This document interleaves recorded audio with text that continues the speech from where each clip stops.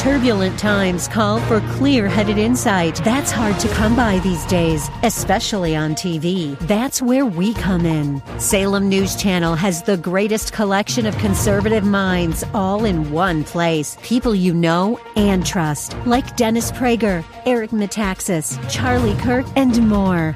Unfiltered, unapologetic truth. Find what you're searching for at snc.tv and on Local Now, Channel 525. And now a word from one of our Bible Live sponsors. Our company is so proud and excited to sponsor the Bible Live. As a businessman, I have to make decisions every day about how to best invest time, personnel, and resources for the best return and results. The scriptures say there are two things on earth that will last forever: God's Word and the souls of people. It's my hope that you, your family, your church, and perhaps even your business will pray about giving a tax-deductible donation to the Bible Live at this time. Together, let's expand this historic broadcast of the Scriptures to other cities across our nation. A sound investment for both time and eternity. You can donate by credit card at the Bible Live website, www.thebiblelive.com, or mail your check for the Bible Live to P.O. Box 18888. That's P.O. Box 18888, San Antonio, Texas 78218.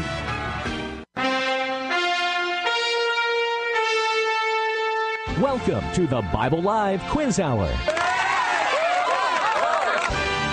It's time to test and grow your knowledge of the Bible. The entire Bible every year.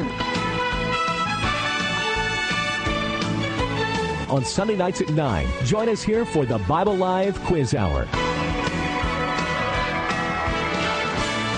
Soapy will ask questions from the Bible Live leaders. You call in with the correct answers, and you win. It's just that simple. So get out your Bible, put on your thinking cap, and hit that speed dial. Because here's the host of the Bible Live, your Apache Indian scout through the Book of Books, Soapy Dollar.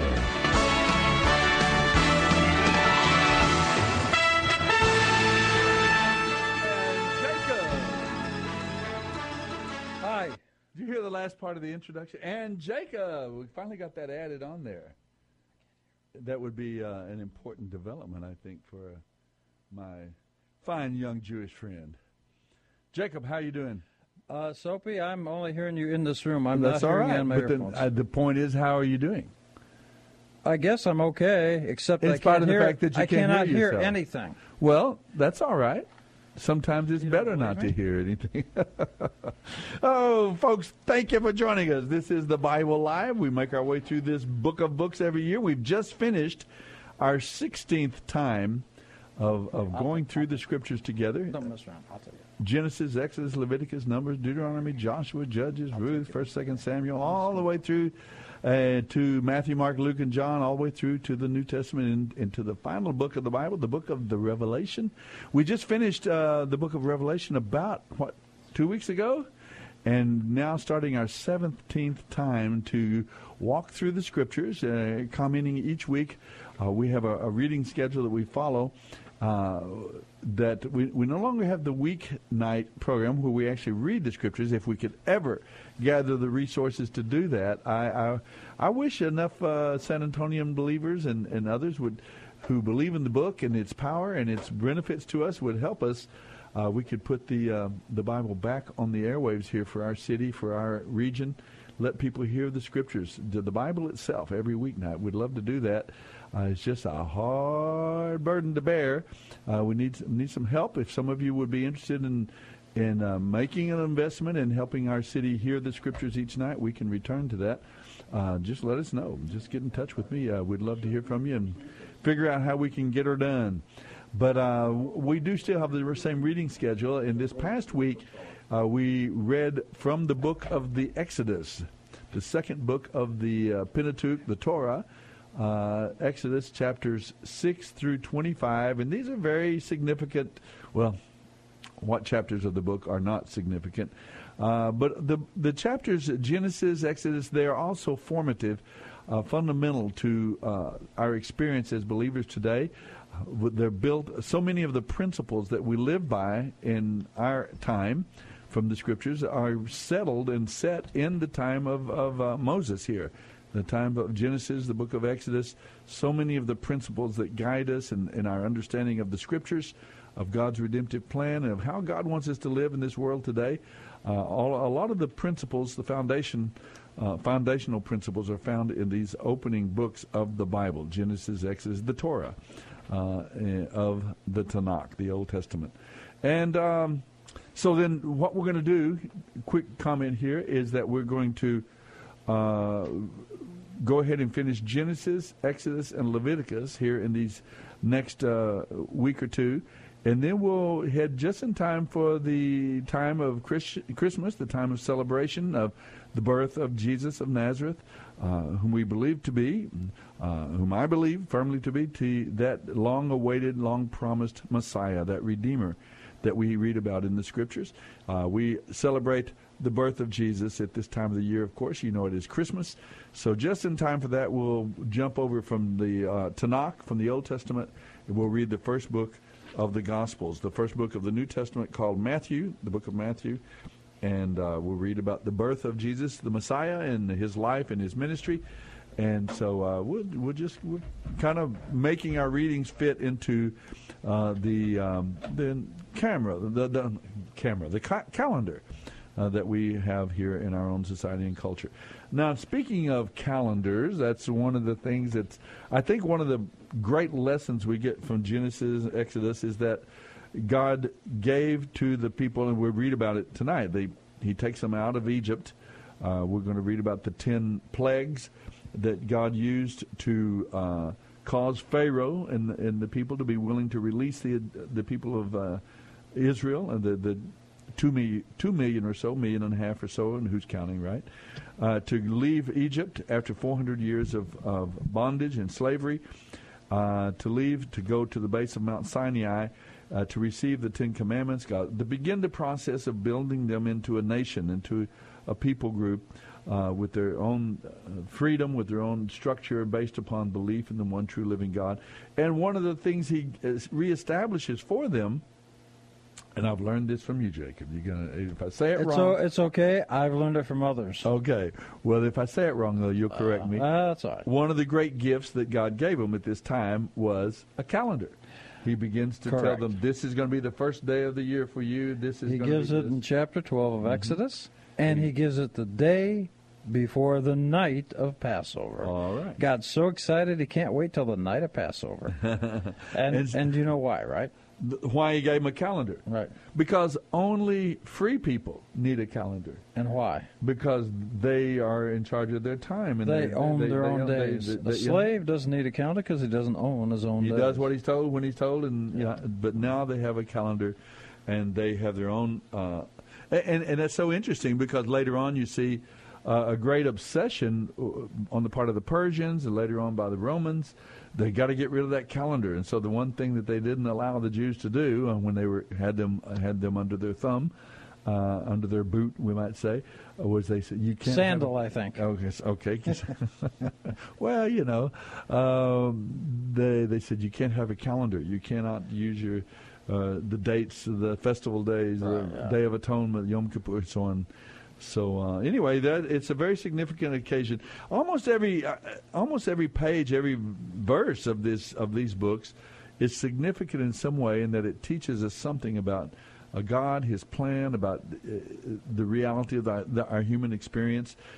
Fascinating books, Genesis and Exodus. Tonight we're in the kind of the core, the middle chapters of the book of Exodus, chapters 6 through 25. And we have some questions for you as we get started. But I wanted to go and visit first with Joe. I think he's on the line with us tonight. And I think Joe's going to expect me to say, and I want to say, a thank you.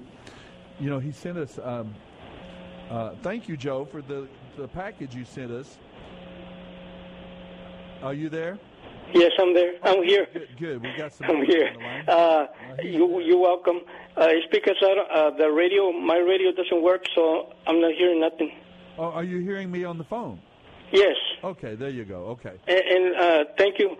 I wanted to tell you that you got everything right, because I wrote the whole package and everything. It took me about an hour to write the address and all that stuff. Well, that was great. Yes, we did get it just fine, and I love, my wife just in particular loved, it looks like a Navajo necklace that you included. That was just gorgeous. Yeah. Really beautiful. It goes. I want to ask you about that. Have you heard about the celebration the president gave to the Navajos, thanking them for the service? Yes, I saw that. About Pocahontas and all that sort of thing? Yeah, but I just wanted to ask you, do you know what code talkers are? I think they made a movie about that. Sure, yeah. They were very, very famous, a well-known experience that when in World War II, the Americans were trying to come up with a code that no one could break so that we could communicate with our troops and our flights and ships and so on. And the Japanese were very astute at breaking the code and getting our secret communications. And so finally they came upon the idea of using the Navajo language as a basis for a code, and it worked. They were unable to break into the Navajo language. They didn't understand it, and it became a code that guarded our secrets and our strategies effectively. And so it's a very, very well-known... Did they do it for the Japanese only, or with the Germans too? Do you know? I believe it was only for the Japanese. That's my understanding. But it could have been. Okay. It could have been both sides of both oceans. But I hear it usually stressed about the Japanese. I can say something in Navajo. Yatahe? No. Yeah.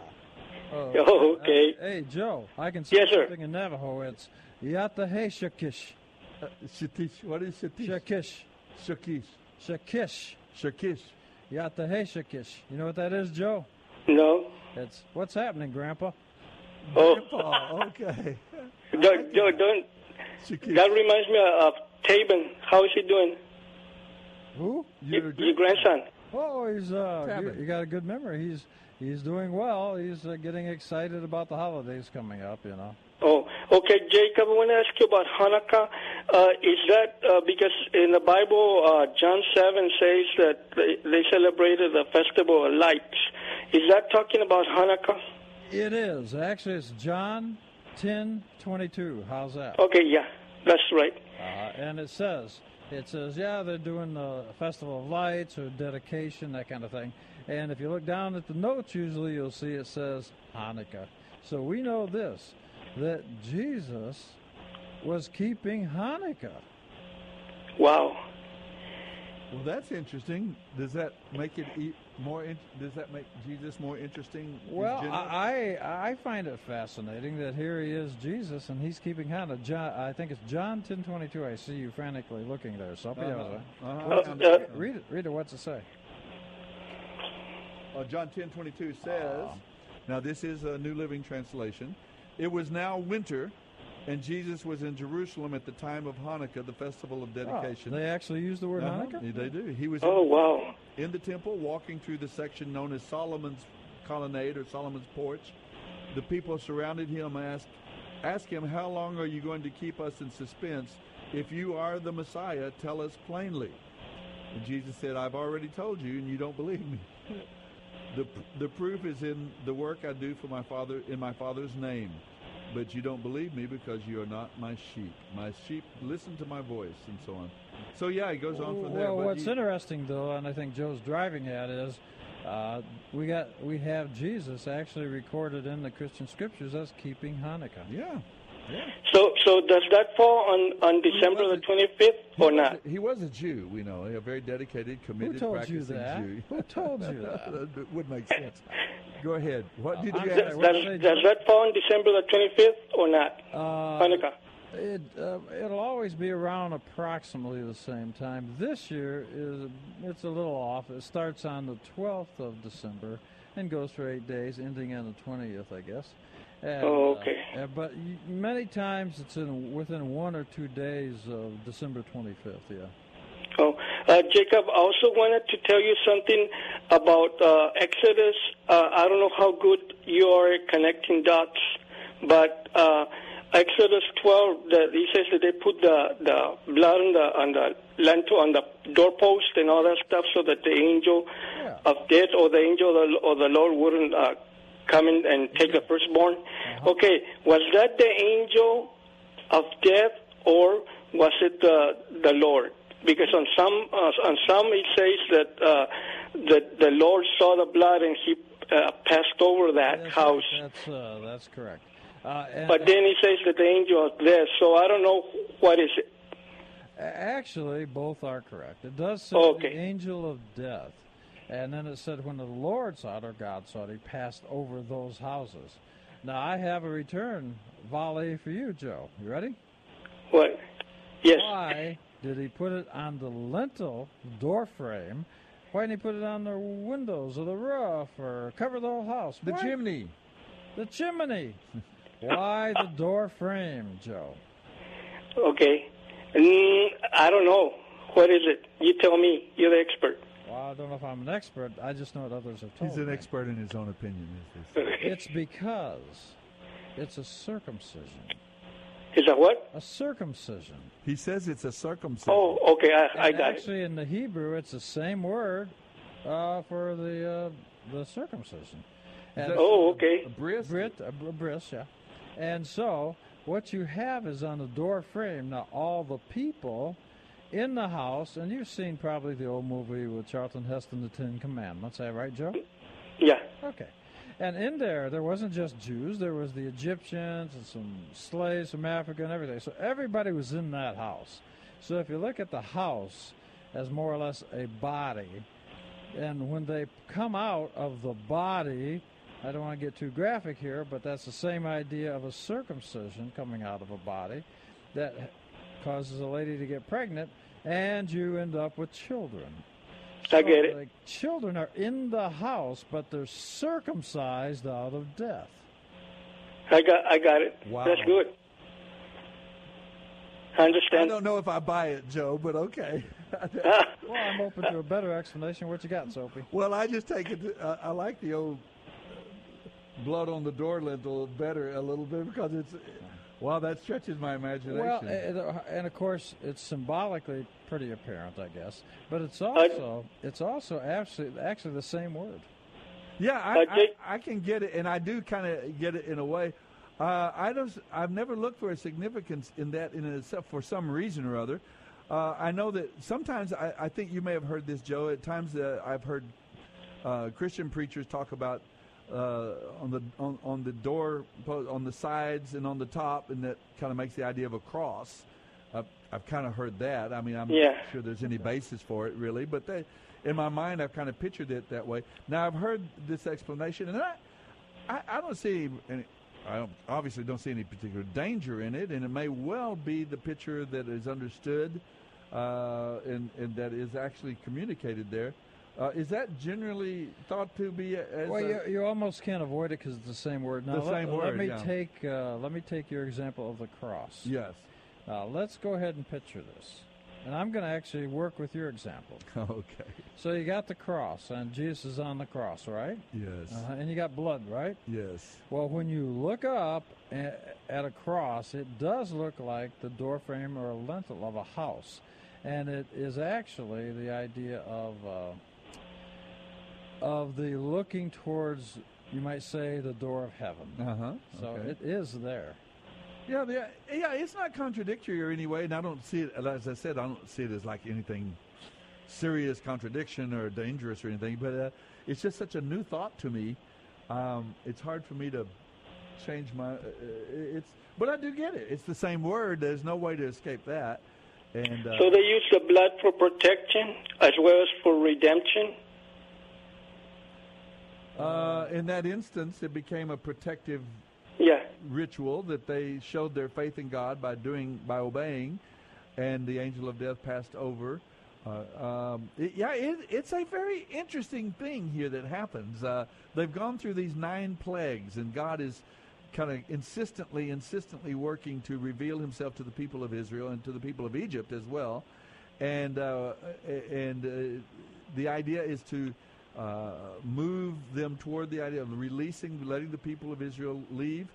And finally, you have the most severe, I suppose you would call it, the most severe of the plagues is the taking of the first child of each family. And they have this precondition. if you put the blood on the lintel of they have to sacrifice this lamb, of course, and then the blood is placed on the doorway, and then they eat the lamb that night in the first celebration, the first observance of Passover. They have the lamb, and there's a certain way to prepare the lamb, right? And they were to eat with their shoes on, or with their ready to go. Right, and even today, you read the book, and it's a kind of a story. It's the Haggadah. It's a story, and you actually have the same idea. You're dressed and ready to go, and so it is fascinating. Jacob, I wanted, like I said, connect the dots. It's for something else also. That when on the lentils they put the blood, right? But in nowadays, turning up to modern times, when they have like football players who play their games, right? They put circles and X's. But if you combine those together, people who want to go into the houses nowadays, like Christmas, they put those marks on the lentils too, circle and an X. That means that you're being targeted for robbery. I did not know that. Thank you for that information directly. Now, is this the voice of experience speaking here to us? Well, not me, but I have walked through sidewalks where there are markings, and I didn't know what it was. And that was really actually a guy who was being paid to scout around the neighborhood and look for houses that were good for that practice, and he would mark the sidewalks or the doorpost. Well, I'll be darned. I had never heard that, but I'm paying attention. Do it because remember when you had your incident, Jacob, and I heard it on the TV that on Columbus Day there was a robbery at a certain, and they gave the address. Yeah, that's right. I was robbed on Columbus Day. So, right. yeah, I remember that about you got it, Joe, you have an excellent memory. Hey, Joe, I have a question for you. Yes, sir. Go ahead. Okay, so let's say we've actually got Moses here, and he's coming and talking to Pharaoh, coming and going, coming and going. Moses is obviously a Jew. How come he's not out there being forced to make bricks with everybody else? Yeah, that's a good point. A little bit. Oh, that's true. And how is it that Moses is able to enter into the Pharaoh's presence almost at will? You see him coming and being welcomed into having an audience with the Pharaoh and so on. It seemed like not everybody. Yeah, Pharaoh, for you would think the first thing first say, "Hey, what are you doing here? Get out there and start making bricks." Yeah. Why was Moses favored? Did he probably he recognized him that he was his brother or something, and probably because he didn't know that he was a Jew. Oh, yeah, he knew he was Jew because he kept saying, "Let my people go." Oh, okay. Anyway, so here's the interesting though that he thought of because we forget that he was Moses was raised in the palace. He was, and Pharaoh would have recognized him. So certainly Joe's got that angle, and that's certainly correct. Here's another idea. At the end of Genesis, remember the fellow named Joseph? Yes, sir. Oh, okay. He, as one of his rules, established when everybody had to take food and sell themselves and everything to Pharaoh. Because of the great famine. Yeah. Because of the famine. The only group that did not have to were the priests of Egypt. So Joseph made a rule, and you'll find it in the book of Genesis. He made a rule that the priests of any religion do not have to comply with the same rules for the rest. What in the world is going on? Oh, and what tribe was Moses and his brother Aaron from? Levites. And what are they? They're the priests. Oh, right. Okay. I didn't know that. That's good information. See you. Thank you, Jacob and Sophie. God bless you. You bet, friend. Thanks, Joe, for calling in. Yes, sir. And thanks again for that wonderful gift. You sent a nice package to us. I'll have to give you your part. No. Once I finish eating with you, eat it, and I'll give you. I understand. You're going to eat the necklace. Hey, so Yata Hey Shakish. I'm doing all right, thank you. Stai gute. That's Stai gute is a greeting in Apache. So I thought that was like German. I don't know. It sounds like, doesn't it? Well, folks, there's our music. You said, "What's going on? What's going on?" Are you surprised by our bumpy music? Is that the idea? No, John is smiling. I'm not surprised. Right. It's our time for the end of our first segment. We're going to take a brief break, but we'll be coming back. You can call us as well. Ask questions, make observations about the Bible, about any part of the Bible, but we're particularly looking at the Exodus tonight, if you'd like to weigh in. And who knows, maybe we can ask some questions and let people give a shot at answering them for us. Like, what is thought to be the oldest recorded song in the world? It comes out of Exodus chapter 15. What is the oldest recorded song in the world? From Exodus 15. Give us a call if you'd like, 340-9585, and we'll be right back. Dr. Stan Shelton, with offices at Loop 410 and Broadway, has taken care of the Dollar family, that's Suzanne and me plus our 3 children, for the past 25 years. Suzanne, tell the folks about our dentist. Well, like you say, Dr. Shelton is a dentist for a lifetime. He's got the latest technology. He's busy, but I've never had to wait, and I never dread going to the dentist. In fact, he and his staff are so personable that I actually rather enjoy it. Go to drshelton.com or call 590-7878. Have you seen a family divided over property after losing a loved one? Have you known someone who spent months or years fighting in court to receive the property that was left to them?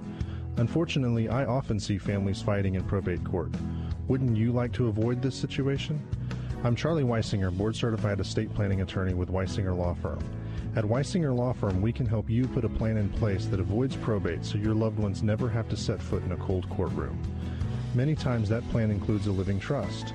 Let my team help you achieve peace through planning to ensure your family won't be stuck fighting it out in court.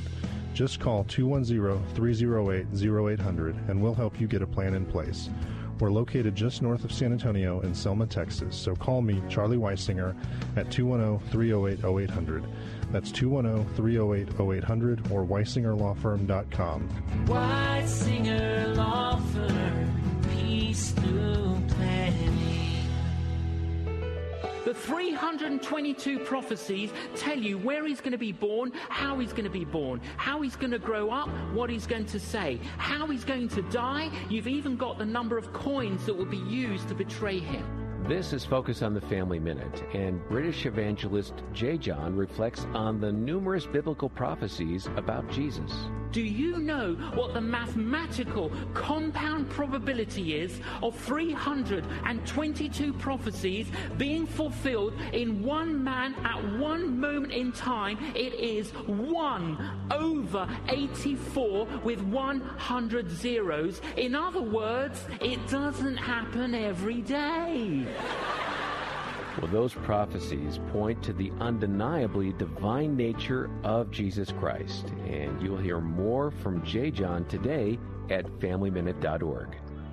Find out more about your favorite programs and the ministries on AM 630 The Word by going to the program guide at am630theword.com. There, you'll get connected to the ministry website, email, and phone number. Plus, find out when your favorite show airs on the program guide at am630theword.com. Mary, did you know that your baby boy will one day walk on water? Mary, did you know that your baby boy will save our sons and daughters? Did you know that your baby boy has come to make you new? This child that you delivered will soon deliver you. Mary, did you know?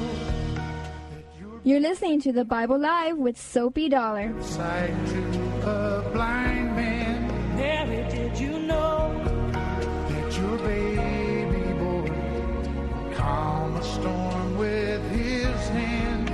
Did you know that your baby boy has walked where angels trod? And when you kiss your little baby, kiss the face of God. Woo! I just love that song. That is one of the most powerful Christmas songs. I love it. I love to think about the idea that of this little young Jewish girl, and after all of those centuries of waiting, the great promise.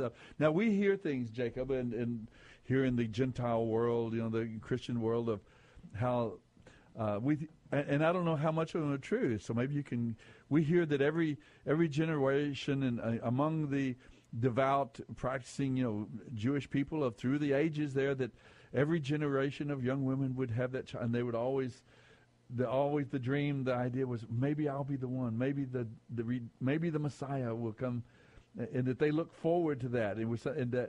But it finally happened. It's a little humble Jewish girl named Mary from Nazareth. Why was he born in a manger? Well, there was no room for them in the inn. Oh, very good, Soapy. That's better than what I was going to say. I was going to say he's born in a manger because it's completing the motif of the lamb.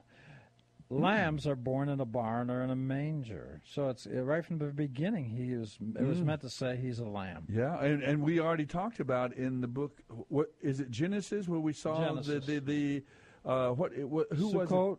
Yeah, the Sukkot. Was it Jacob that went there? It was Jacob that built it. It's the only place in the Bible where a piece of land is named after an animal, which is a Sukkot. Easily translates to a small manger, and so it is at Bethlehem, by the way. It is at Bethlehem, which is an astounding thought to me. Well, whoever wrote that book was not an amateur. Right, and like Joe just called in and said, connecting dots. Well, that's an astounding thing about the Scriptures. I mean, one thing connects to another, to another, to another, and one kind of a beautiful, seamless tapestry that we come out with, the plan of God, His redemptive plan for us. I just love it. But that particular psalm, Mary, did you know? And, of course, we know that she did know, as we understand from Scriptures, that she had been told that this child is going to be the Messiah, the Savior, the Jesus, the Savior of the world. Name Him Jesus, meaning Savior. I love that song. I'm glad we came back with that. John, you did a good job with that particular bumper. I really enjoy hearing it. John is very proud of himself. He ought to be. Let's see here now. What we're going to talk. What about the first plague and why? Okay, yeah, we're in Exodus. Moses is coming. He's insistent. We have these 10 plagues, and culminating with the plague of the Passover. The firstborn child is taken from every family home that does not have the blood over the door sill on the sides of the doorway, as they were instructed. But that was the last plague. And this was primarily among the people of Israel, are the ones that knew about the blood in the preparation. But I guess if an Egyptian did it, well, like in the movie with Charlton Heston, Moses, that kind of business. If you watch that movie, you'll see that people knock on the door and they open the door and let other people in. And in fact, traditionally, when you do the Passover Seder, that's the meal, you're supposed to leave the door open so anybody going down the street that would like to come in is welcome. Beautiful picture there. That's wonderful. Same idea that's in the movie. Another picture, a little bit of a picture of the ark in a way. That you could come into the ark. Ark in a way. Yeah. No. Ark away. Noah and his boat, they called the ark. Well, anyway, we have these beautiful pictures of God's redemptive plan of salvation and so on. But you asked an interesting question, and what was the first plague in the first place? The first plague was turning the water of the Nile into blood. Now why? Why? Yeah, exactly. Why? What was it, and why was it because the Nile was considered to be... The Nile is a god, an Egyptian god. And so you're completing the motif also of Moses, the Pharaoh's daughter, she said that the god Nile had given her a child, Moses. So you've got that motif working. Wow. And so that's another reason the Pharaoh might have let Moses into his presence. I don't know. Well, perhaps. Anyway, but you've got, remember, like in the movie, they go up and they take the staff and they smack the water, and it all turns to blood. Well, why in the world would that be the first plague? Well, do you want to discuss it, or do you want to wait somebody call, or you want to talk? I think you ought to discuss it, but aren't all of the plagues or almost all of them, in some way related to the false deities, idols, and so on of Egypt? They're absolutely gods of Egypt. Okay, yes. so this one is the Nile. The Nile is a god. And so, so there's one reason the Nile as to why. Well, let me give you a hint. Well, it's all to show the sovereignty of God. Well, yeah, but those are card tricks. Okay. So, I mean, if God wants to turn the sky butterscotch, he can do it, He can make dots, and we can connect dots, whatever. So it's got to be more than that. Okay. There's a great play. Not a parlor trick. Okay. Yeah, well, that's right. Because there's a great play, and I won't go into it, but it's called, I saw it years ago. I used to go to a lot of plays called Steam Bath. And you can actually see it performed live on the internet. Uh-huh. And it's about a janitor that runs a place, and all these people go in there. And so one guy says, I really want to see it. Are you? He finally figures out that this guy is an angel or God or something. And he says, are you God? I want to know. He says, well, what do you want to know? And he says, show me something. Prove it to me. And so he pulls out a deck of cards and does a card trick. And the guy says, that doesn't prove anything. That's a card trick. And the janitor says, if I were God, it's all card tricks to me. Okay. And so the point is, but then in the play, it's great because, and then the janitor in the play snaps his fingers, and suddenly the whole place lights up so bright you almost can't stand it. And then he snaps his finger, it just comes back to normal light. And he says to the guy, you mean something like that? Now, what's it called? Steam bath. Steam bath. All right. Okay. Now, back to our topic. So why was so there's got to be a turning of the meaning Nile here? into blood? Yeah. Well, let me give you a hint. What happened? Where did Pharaoh kill all the babies of the Jews? The little bodies were probably thrown into the Nile. I'm guessing. Sure, it says right there they were drowned to the Nile. So all the alligators and everybody, they ate them, of course. And the next morning after this killing of the babies in the Nile would hide it because it's nice, placid river again. It's very smooth. It's you could actually sit by the river, and the Egyptians could sit by the river the next day and have a picnic. Wow. The only people who would know what's in that river would be the Jews whose children was killed and put in that water. And we need to remind the listeners of this was as a precursor to the plagues and to the God taking the people of Israel out of Egypt. Mm-hmm. One of the things that happened was that the Pharaoh commanded that all the male children among the Israelites be killed. Yeah. And that's Moses was delivered from that. That's right. Now all the kids were in the Nile except Moses was put into a basket, and that's how the daughter of the Pharaoh got him. Okay. Now, so what he's doing is it's all hidden.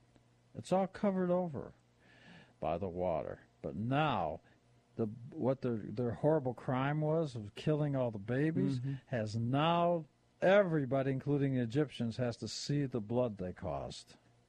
So the first thing they experience is the blood. You see, isn't that remarkable? All these plagues are certainly all gods of Egypt, but they have some meaning with them.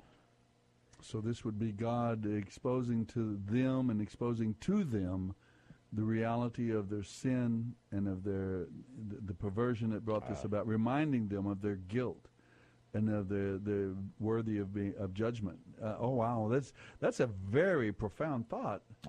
It gets, to me, it gets profounder when you think about: could God be? Well, let's go. Would he do that today with let's tie a nation? Well, let's tie it up with the idea we were just talking about previously about Passover. Now, what did Pharaoh do? He had all the babies, the firstborn of the Jews, the babies killed. The males, right? The males. So now he jumps over. Now we jump over to the final plague, the Passover, etc. And when all the people, the rulers of Egypt, passed through they took the male of their families. That's the point. Did I rob? I'm sorry. No. I didn't mean to rob you, but it just. Oh, I see. Yeah, that's okay as long as we get it. That's important. I don't care if I get the credit. Everybody should get it. Okay. So when they passed through the water, Pharaoh's army, they drowned in the water. If they had died in any other way, we would miss the point. Now, certainly some of them died. The firstborn died at night at Passover by the angel of death. Mm-hmm. But also his generals, the other people that participated, the secondborn, the thirdborn, and all generals, and you became generals, as I understand it, by being in the certain families that get that. So when they die in the water, had they died by fire, plague, or disease, we would miss the lesson. What they participated in happened to them. And they drowned just like they drowned the babies. Mm-hmm. So the first plague and the last plague have a certain unity to them. Mm-hmm. Wow. Well, I'm sure they do. And there are a lot of dots to connect and a lot of points to make, and they make sense. They really do. Well, here we have God, though. Another constant difficulty of some of these passages is this concept of God hardening Pharaoh's heart. Oh, we're going to talk about hardening. Yeah, I think it's a question we need to face up to. And frankly, folks, if you'd like to call in anything about the, let's say, the time, the 10 plagues over Egypt and what happened and how it happened and what it means to us, I'm particularly interested in some of these. Do they have Of course, they had a significance in that moment. People of Israel calling out his people out of Egypt. God reestablishing them as a nation, we see a nation building going on here. We use that phrase a lot today, and God is now going to build them into a nation, not just a mob of slaves and so on without an identity and all, but now they're going to have an identity, they're going to have a calendar, they're going to have priorities, and they're going to have principles that guide them. I mean, a whole nation-building process is going to take place, but it's all this bringing them out of Egypt, and we see that as a picture of ultimately as a picture of redemption. Actually, the word in Hebrew for Egypt is Mitzrayim, which means locked in, like the boundaries of sin, you might say. So these people were locked into the boundaries or the barriers of sin, and they were let out of sin. So your idea of leading out of captivity of sin is absolutely correct. Yeah, it's a picture of the bigger picture of God's people being brought out of the kingdom of darkness, the kingdom of sin, and set free in liberty. But we have this idea here of God. It says hardening Pharaoh's heart. Now, I don't, in myself, for some reason, I've never had a particular problem with that concept. Well, tell us what you understand and what traditionally it's understood. Okay, I'm not sure about the traditional thing, but I've always thought of it as... You've been a Baptist preacher for 30 years. What do you mean? I know. Don't let your audience down. I have to have an opinion, yeah. Well, I just see it that the same thing could happen to two different people. And for one person, this is one thing I saw growing up in an orphanage, there were 400 boys at the orphanage. We all lived the same routine. We all got up at the same hour in the morning. We all milked the same cows. Y'all milked the same cow? Yeah, well, same cows. That must have been a very tired cow. Cows, plural. Yeah, we lived on a ranch. It was working. We worked in the fields and did the thing, and so we all had and we heard the same sermons, and we went to the same school. We had the same life experience in general, and yet some received it in one way, gratefully and gladly, and made the best of it, and took advantage of it, and progressed and received the blessings and the benefits of having a home when they didn't have a home before. Others didn't. Others considered it a prison and rebelled against it, and so on and so on. And they went on, many of them, after leaving the ranch, they went on to prisons here and there across the land. They've continued. So I can just see the same event. So they just wanted to fit in. Yeah. Yeah. As you were talking about, what was it, pins? Yeah. Well, you dropped your pen at the beginning of the show, and you said, "Give me the pen." And I said, "Well, that's right, because it gives you good penmanship if you're in the pen." I don't want you to give me the pen. That's the point. But I guess that's the point, is that some the experience of living at the ranch and at the boys' home and so on, homeless, delinquent children, for some of them it produced rebellion and hardness of their heart, in a sense, resistance, and for some it proved to be an experience of breaking and softening our hearts and leading us to a life of repentance and humility, and to be on a different path entirely. So the idea that God hardened Pharaoh's heart, I'm thinking, to me, it just these same events that blessed the Hebrews and the Egyptian people that repented and so on, followed them out, to this produced repentance and hope and new life and freedom.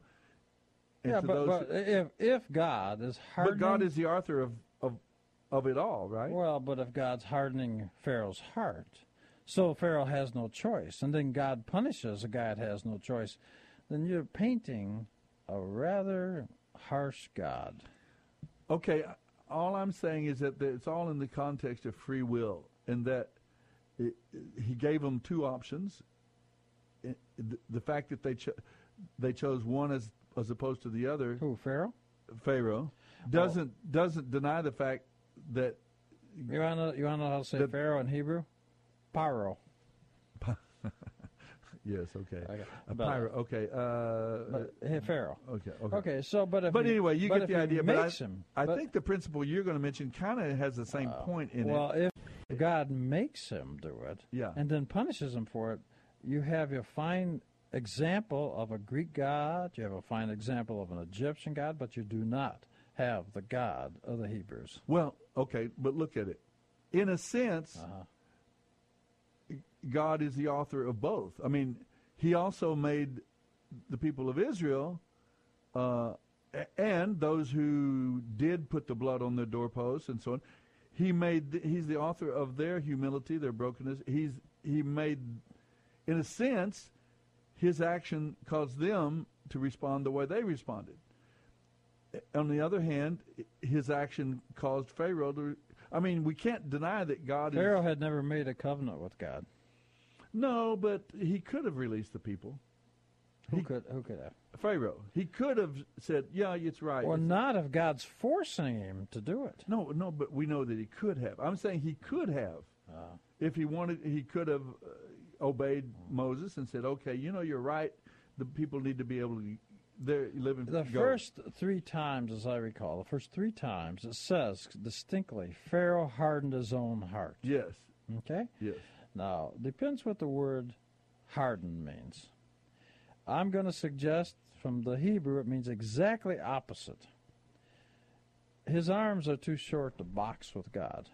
Okay. And at some point, when it says Pharaoh was a strong guy, he was strong, he hardened. If I lift weights, my muscles get hard. So it comes from strength.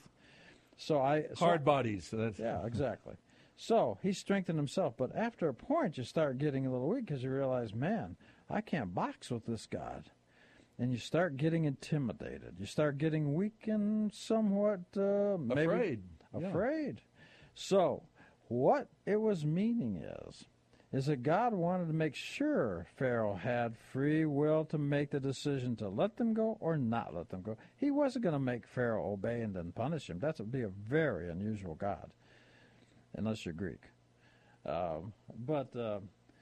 But so the idea was when he started getting weak, in fact, there's a line that comes up, and about the fourth plague it is, and God says, go ask Pharaoh to let you go again, and you can say to Pharaoh, I see you're not willing to humble yourself before me.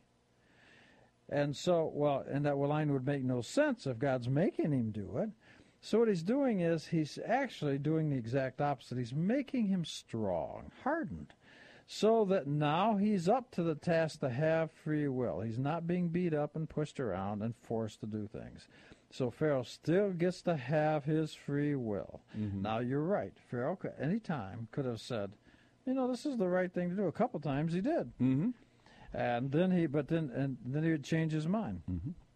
And the second mind he changed to didn't work any better than the first.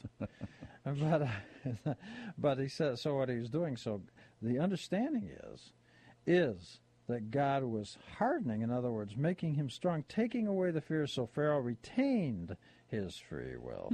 Yeah, I like that. I like either one of them, the ideas there, because a lot of people struggle with this whole point of the sovereignty of God and its seeming, or at least superficial, conflict with the free will of man.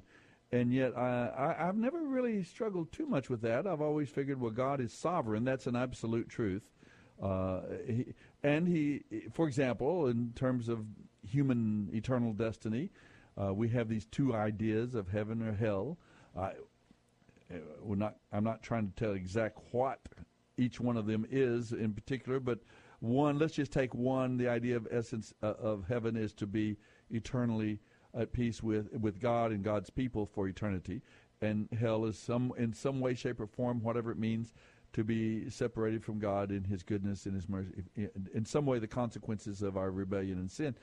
I don't see either one of them. Both of them are options that God has created, and we have those two options that He has given us.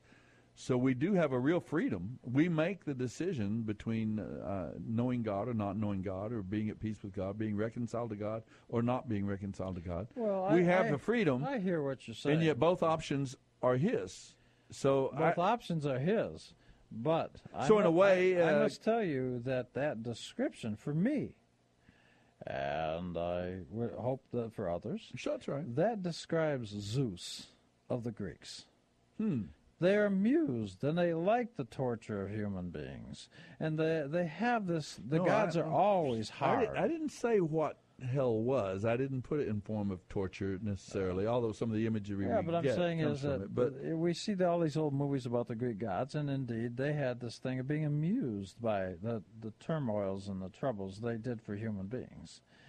And so, for me, that would be very troublesome. Well, we do see pictures, I don't want to go off too much on that imagery, but there are passages that talks about God mocking, God laughing at His enemies, and so on. But the idea is that our power is nothing compared to His. There are passages that talk about that. God laughs at His enemies, and so on. I know, even in the Tanakh. Well, you're looking at me I like, always show find me it that interesting passage. if a Chihuahua comes barking at me like it's a German Shepherd. Yeah. And I do find that amusing. Yeah, it is. So I think that completes the idea that if a Chihuahua, you or I, start bucking at God, well, He's may find that somewhat amusing. Yeah, I can understand that. I really do. But I again, though, I don't see it as a conflict between God's sovereignty. The free will of man is not an absolute truth. We do have free will. We choose, but we choose from among the options that God in His sovereignty has given us. So we do have free will. We make a real choice ourselves. We do, but the story is Pharaoh, if it means hardened his heart, he had his free will taken from him, and then God punishes him. Well, that's one way of looking at it. Yeah, that's what I've traditionally heard from certain sectors, shall we say. Mm-hmm. And I wouldn't say that. I would just say the same experience, like I said, the boys at the boys' home. Yeah, but the same experience can would produce. You agree with me that that's fairly well a Christian take on that? I don't think so, Jacob. Really? I don't believe so. But folks, you tell me. When your preacher talks about the plagues and the exodus from Egypt, is it presented as a way that God made Pharaoh resist him? God made Pharaoh reject him, or God, by the circumstances, produced a situation where Pharaoh's choice, Pharaoh's rebellion, rose to the surface and manifested itself? I can tell you where I think the idea is coming, because in Exodus it does say, God says to Moses, He will not let you go, except by a strong hand. And then He says, and through him I will demonstrate all my power. So that idea gives the thing, that Pharaoh was being made to do it, then punished, so God could show off. Yeah, I guess so. But like I said before, when you sit down to the scriptures, you got to bring your brain to the table. I like that. Yeah, you got to bring your brain to the table. You got to think about it in light of what the rest of the scriptures tell us about God and His nature, and you put them together and you come up with an understanding of how this works. The dynamics are it is. You're listening to for sure. Well, there we are. You are listening to the Bible Live, and we're going to have to go away again, Jacob. We three kings of Orient are, bearing gifts we travel afar. We're at that season of the year, folks. I hope you'll give us a call if you'd like. If you have a question, a comment, maybe you can tell us a little bit about your particular church or denomination or teaching about this idea of God hardening Pharaoh's heart. What happened there? What does that actually mean? How do you reconcile that with the idea of Pharaoh making his own choice, freedom of choice? I think Jacob has a great explanation. And well, it's not mine. We'll look at it. Other people have explained.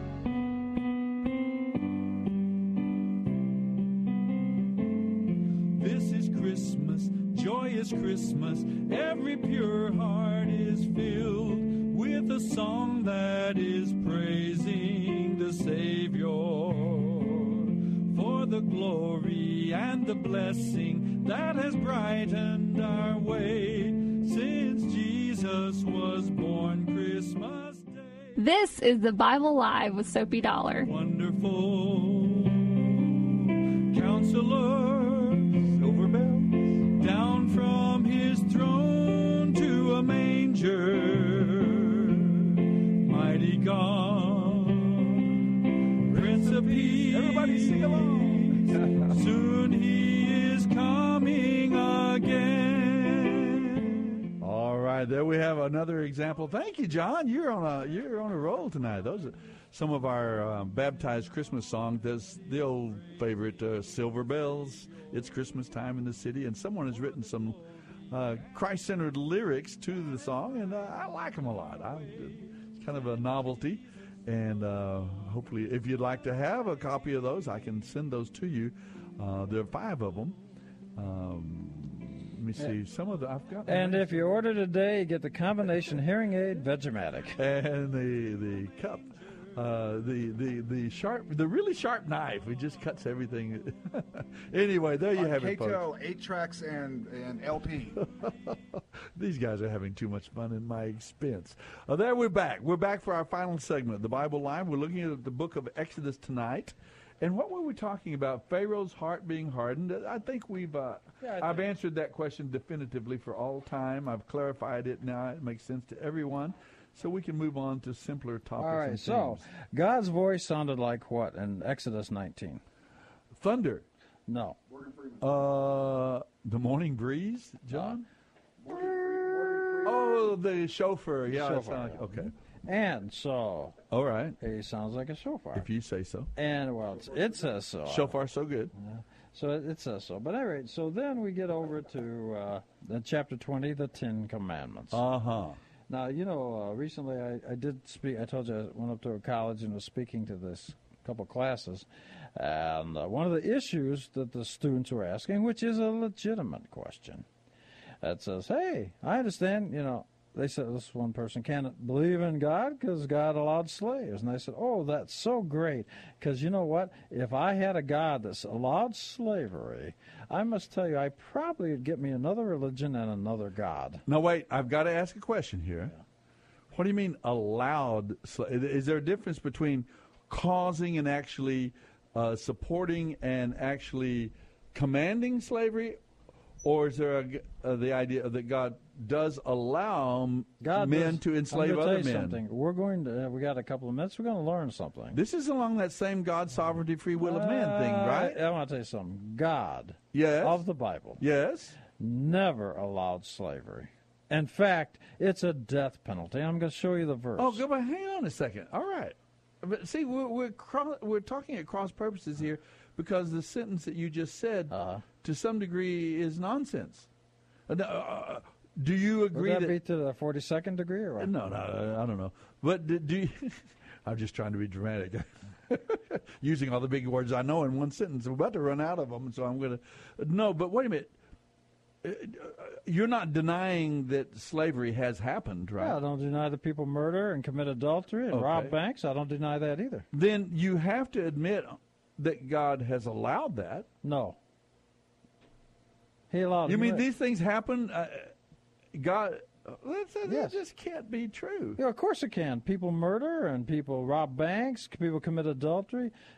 But in his spouses cheat on spouses, boyfriends and girlfriends cheat on each other. That's the world we live in. That's people. That's the world God created. You asked the question, did God allow it? And the answer is absolutely not. I think the answer is absolutely yes. He did allow it. If I were a He betting created man, the I would option. own your car in about 2 minutes. He created the option. Oh, he did. People, so they got the ability of free will to make bad decisions. Absolutely. Now you got all it. on their. Yeah. Well, they got that from God. Well, they got free will from God. Right. Yeah. So in a sense, God allowed them to make bad Well, decisions. let's see what it says.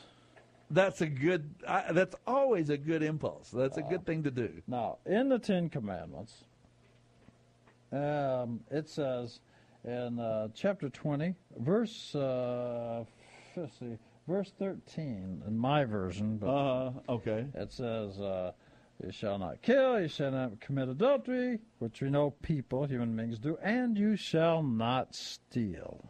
Okay. Aha. Now, I'm not sure how it's numbered in yours, but I'm looking at the one that says, "You shall not steal." I know that means you shall not man steal. You shall not steal. There you go. Not steal a man. Now, holding that in mind, that's what that word meant. Now, holding that's chapter 20. Now, flip over with me, if you will, to those thrilling days of yesteryear in chapter 21. And look at verse 15, I believe it is. It's either 15 or 16, but let's take a look at 15. Yes, it is. And here, chapter 21, 22, 23 of Exodus is explanations of the Ten Commandments. An expansion on there, so we can understand it. Well, what does, what does your 21:16 say? Kidnappers must be put to death, whether they are caught in possession of their victims or have already sold them as slaves. And this is explaining the word steal in the Ten Commandments. Now, the original King James, the old King James Version, in that verse, we use the word, instead of kidnapping, that's a modern word, they said, anyone who steals a man, using the same Hebrew that's in the Ten Commandments of stealing. Anybody who steals a man and sells him or forces him to work for him shall be put to death. So God said slavery was a death penalty. Okay. I don't have any problem with that. What? See, you're mistaking the concept of God endorsing, encouraging slavery, and the idea that it is allowed, that when Adam and Eve were in the garden, there was a tree of the knowledge of good and evil, and they could disobey, which they did. Which they did. They had the option of obeying God or disobeying God. And both options had consequences that God had ordained that would be the consequences of them, and they did. But God didn't make them choose the wrong tree. But He gave them choose to disobey. What we might call free will. He gave them, in a sense, He gave them the freedom to disobey if they wanted. I mean, if that's what they're. That's right. Well, the same thing here. They can disobey these commands. And, that's right. But they did. But the question that you presented to me was, did God? And God, His position on the issue is you cannot have a slave. But He gave you free will to break His laws. Okay. God allowed, He allowed that because by giving them that free will. This, I know and understand it's semantics, but... Are you anti-semantic? No, I'm pro-semantic. That's a good play on words. I have to remember that one. One for the Jewish fellow there. All right, here we go. But no, we bump against this a lot. Yes, we do in our conversations because, and I understand your perspective. And I appreciate it, and I agree with it that I don't believe God is to blame that we can't. But on the other hand, that God gave us it's part and parcel of our free will that God gives human beings, even the ability to reject Him if that's in our hearts to do. So let's go. Let's go and take. We've got a caller. Don't give up on us. Our call screener has just gone to put out another fire here in the studio, but he's back with us right now, and we'll find out who we are and get your call on the line. I'd love to hear from some of you, maybe even about this question. Okay, go ahead. We don't live and breathe. Well, here's the point is, there's only two ways in the Bible that God Himself explained that He wanted slavery. One is if you're a thief. And I steal $1,000 from you, I can't pay it back, I got to work it off. During that period I work it off, I'm a slave to you. And during that period, you're supposed to teach me the Bible and right from wrong in that business. The second way is, let's suppose, God forbid, your wife needed surgery, needed $150,000. I loaned you $150,000. And you didn't have the money to pay me, and you'd have to work it off. That's the only two ways that there could be, quote unquote, and in Hebrew the word is eved. And so that's kind of like a quasi-slave. But that's what it's talking about. So God, that's the only two ways. It has nothing to do with kidnapping a man, stealing a man. These guys coming out of Egypt, they hated slavery. They'd had their fill of it. Mm-hmm. And so they didn't want that. I'm sorry, did you want to take a call? Well, yeah, let's go and talk about Esther. Esther's going to set us straight. Esther, help us out a little bit. Hi. Thank you for taking the call. Esther, we're getting a lot of echo behind you. You're coming in twice because of the radio on behind you. If you don't mind, either turn it off or lower it down. Okay. There you go. Let me move away from it. I wanted to weigh in a little bit because what you're talking about, whether God forces you to do, like hardening the heart of Pharaoh and all that, free will and all that, and why would God, it seems like he forces people to do bad things, and you wonder, do I have a choice at all?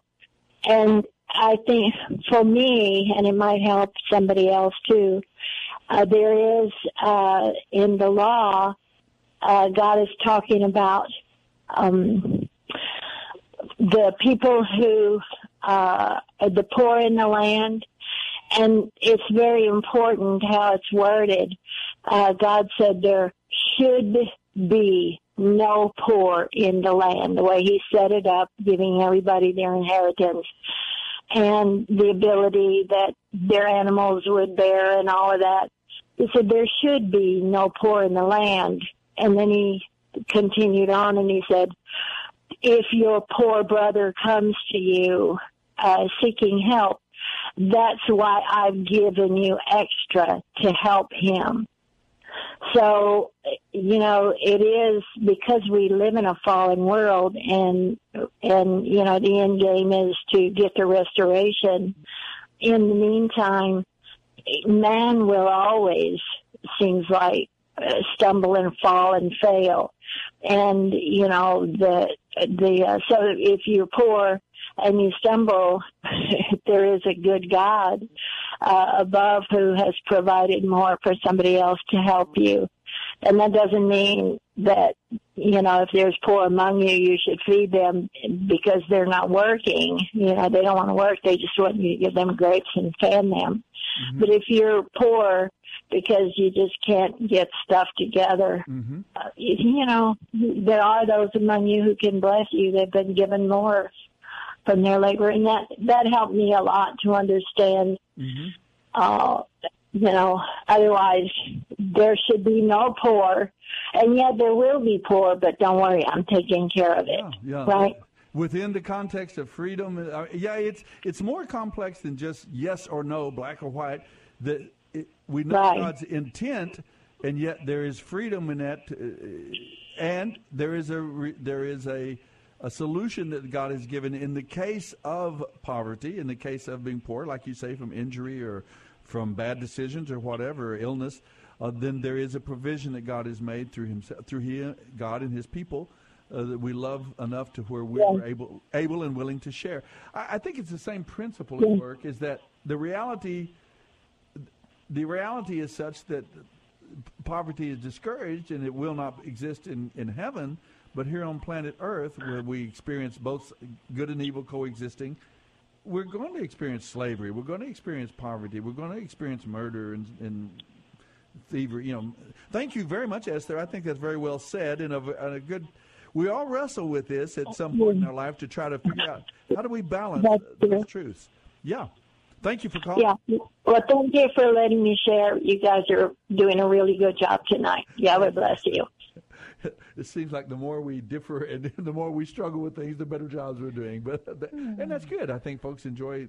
We have to, like I said earlier, we have to bring our minds to a study of the Scriptures. You just can't come in and just be spoon-fed. Every little thing makes perfect sense. The world is complex to some extent. Do you want to know why in another lower level it also could apply? You mean in a lower level like this? Or you talk? No, not really. Or at a higher level? Not really. All right, but okay. All right. But here's the idea. So I can steal a piece of a human being, and how do I do that? Let's suppose you go to work and you make your money. You go down to a store and you pay $75 for a nice shirt. Okay.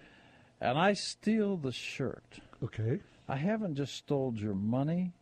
You traded hours of your life to earn the $75. I like that a lot. So I'm stealing the hours of your life. I'm stealing a man when I steal your property that you spent your life hours to pay for. That's exactly. We have to remember that money, in that sense, or possessions, they are simply an expression of, well, money in particular is just a That's the lower level I was referring to. It's an exchange. To. Yeah, it's an element of exchange. We're turning in hours, our creative abilities, our skills, our intelligence, the sweat of our brow. We're turning that into an exchange.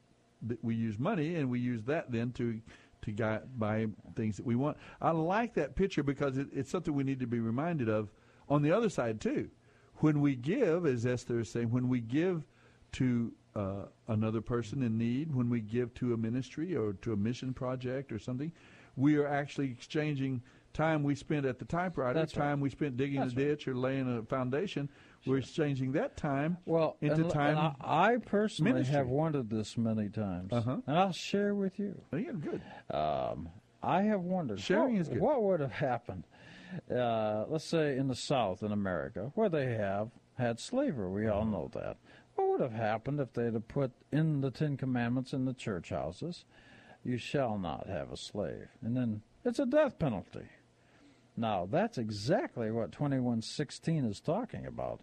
Now, if I say steal, I'm letting it talk about your radio or your tennis shoes. See, you guys didn't do your job. No, I'm going to tell you what happened. That was your job. No, I'm going to tell you what happened. That was your Jewish job. You knew the Hebrew. Yeah. You knew what it said. Did you ever tell us? Yes. In fact, it's written in your Bible. Every English Bible it's written in. In English and Bible. And you got killed for telling us, I think, right? No, actually what happened. Let me tell you what happened. And you being from an Apache ancestry can appreciate this. I'm sure I will. But here's what happened. Is generally, now I'm sure there were some, the Jews that supported slavery and lived in the South and had probably slaves. Mm-hmm. But as a general rule, the Jews did not have slaves. That doesn't mean they wouldn't break God's laws and do it. There would be some that would for sure. In other words, there were godly, believing, faithful Jews, and then there were other Jews I'm going to prove that it to were you. not. Yeah. You want me to prove it to you? Sure. Okay. I don't need proof, but okay. Well, you should. You should ask me. Go ahead, ask me. I'm not going to do it. Ask me. Okay. Please unscrew the inscrutable for me here. Explain this. I thought you might Explain ask. that to me, Lucy. Yeah, I thought you might ask. It's this. General Grant passed Rule Number 11. The Jews in Tennessee, Alabama. This is the same one that's buried at Grant's tomb? Is that? No. Oh. Grant is not buried in his tomb. Okay. Did you know that? He's not buried there. That's a monument. You get more controversial with every sentence. Well, but he's buried underneath it. Oh. Anyway, the point is that so. The general rule number 11 was this, that the Jews had to leave Tennessee, Alabama, Mississippi, and I think Kentucky. And they couldn't take their property with them. And they had to take what they could carry in a suitcase. Not a lot of people know this. Listen. I would like anybody can Google General Grant. Look at Wikipedia. General Grant, Rule 11. And what happened is one of the reasons is because the Jews, and this was the rationale. Then I'll give you the reality to it, okay?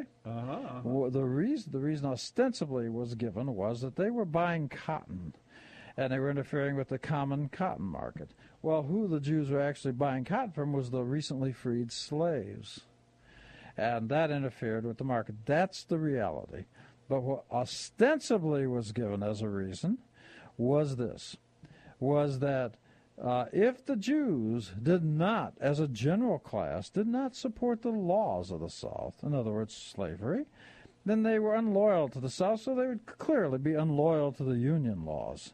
So many of them had to leave without their horses, their donkeys, their mules. They had to take what was in their suitcase, and a lot of people don't know that took place in America. Now, to the credit of Abraham Lincoln, when he heard of it, he corrected it.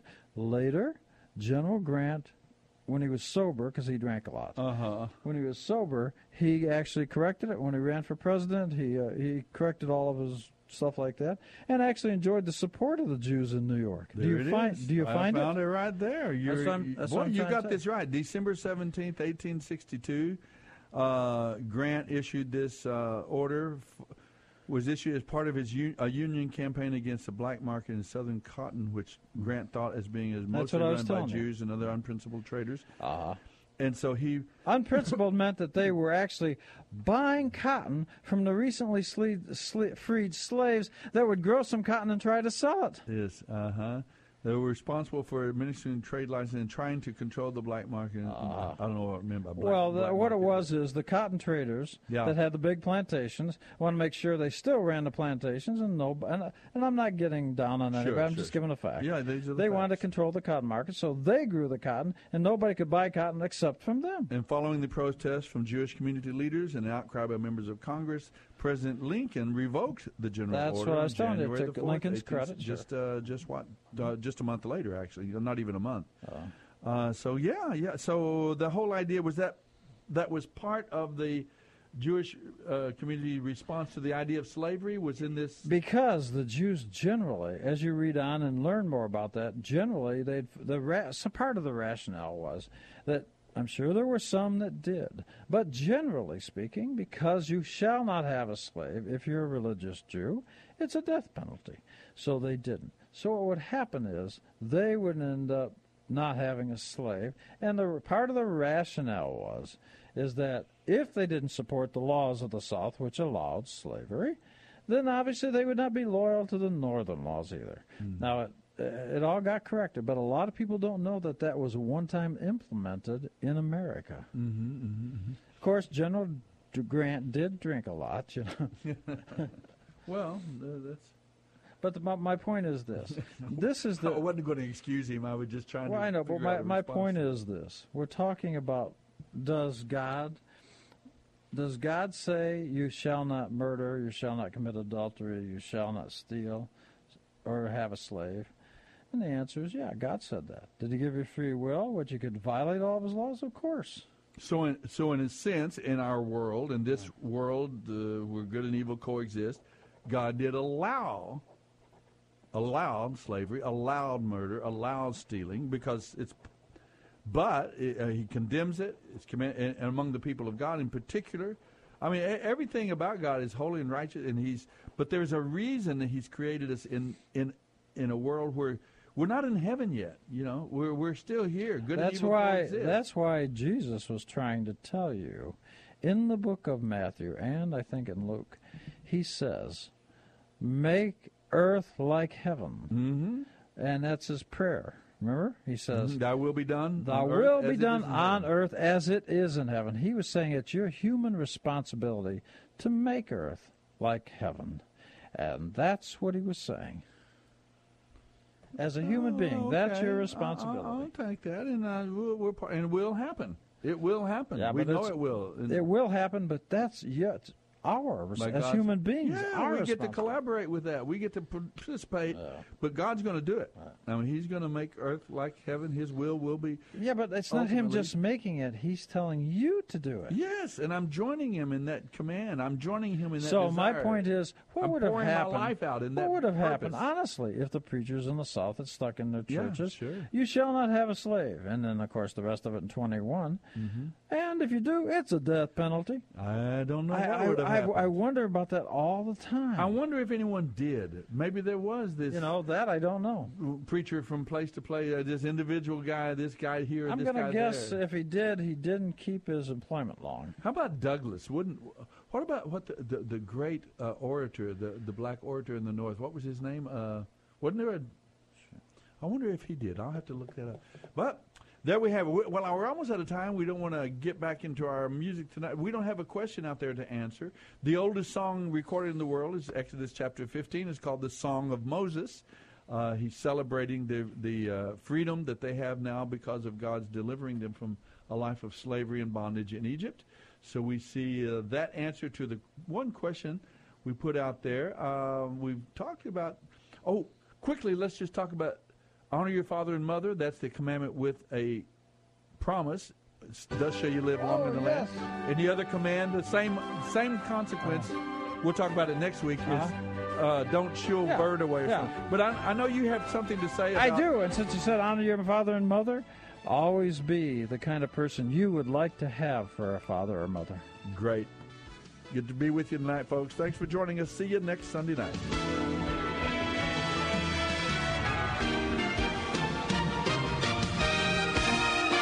The Bible Live is dedicated to helping restore the Bible to our culture and is brought to you by Crew Military Ministry. Mailing address is P.O. Box 18888.